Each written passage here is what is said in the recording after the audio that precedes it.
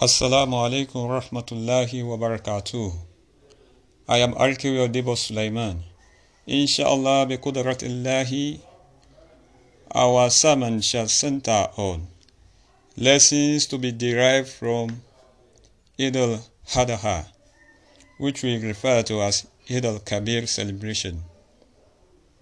Inshallah, bi qudratillahi, the Eid al-Kabir celebration started from the time of Prophet Ibrahim alayhi salatu wasalam, as Allah subhanahu wa ta'ala has instructed the Prophet Ibrahim alayhi wasalam in Surah Al-Safa, Quran 37, verses 104 till 110.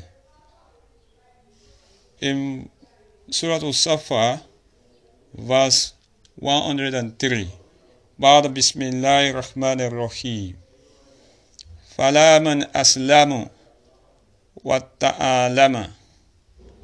Allah subhanahu wa ta'ala is telling us the story of Prophet Ibrahim alayhi and his son that was to be used as sacrifice. Allah said in this ayah that both Prophet Ibrahim alayhi and his son submitted themselves to the will of Almighty Allah subhanahu wa ta'ala. And Prophet Ibrahim alayhi laid his son in a manner that he wanted to slaughter him, so as to fulfill the commandment of Allah, the one he emphasized in the dream. In verse 104 of Surah Al-Safa, وَنَادَيْنَاهُ أَنْ يَا إِبْرَاهِيمَ, and Allah subhanahu wa ta'ala called the attention of Prophet Ibrahim alayhi that he has seen his act, that he wanted to fulfill the dream that he had. Then Allah called unto Prophet Ibrahim alayhi not to slaughter or to kill his son. And Allah confirmed this in the next ayah, and that is verse 105 of Surah Al-Safa. Qadis Sadakita Ruhya. Allah said, indeed, verily, Prophet Ibrahim alayhi you have fulfilled the dream that you had. Inna kan zalika najizi le muhsinina. Allah subhanahu wa ta'ala says, verily, surely, we give reward. We are the rewarder of those who engage in good acts, good deed. And subsequently, Allah subhanahu wa ta'ala made it easy for Prophet Ibrahim alayhi to slaughter a ram instead of his son.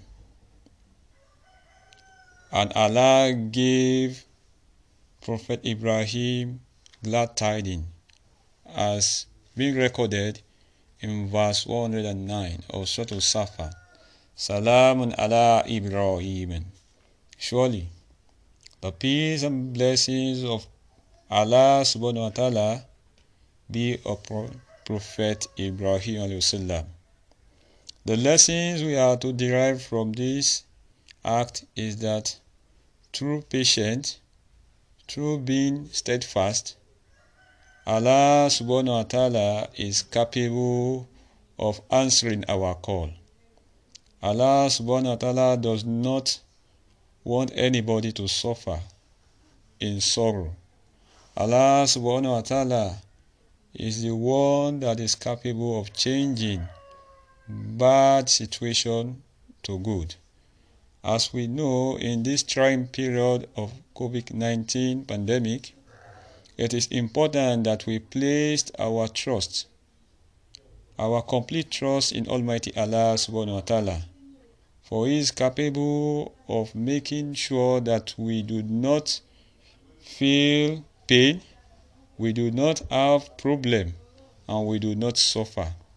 Surely Allah subhanahu wa ta'ala has said, فَإِنَّ مَا لِأُسْرِ يُسْرًا. For every trying situation, for every distress, surely there is succor, there is ease. We pray to Almighty Allah subhanahu wa ta'ala to grant us long life, give us the good things of life, and in the hereafter, may He count us worthy to be inmate of paradise. Amen. Happy Eid al-Adha. Happy celebration.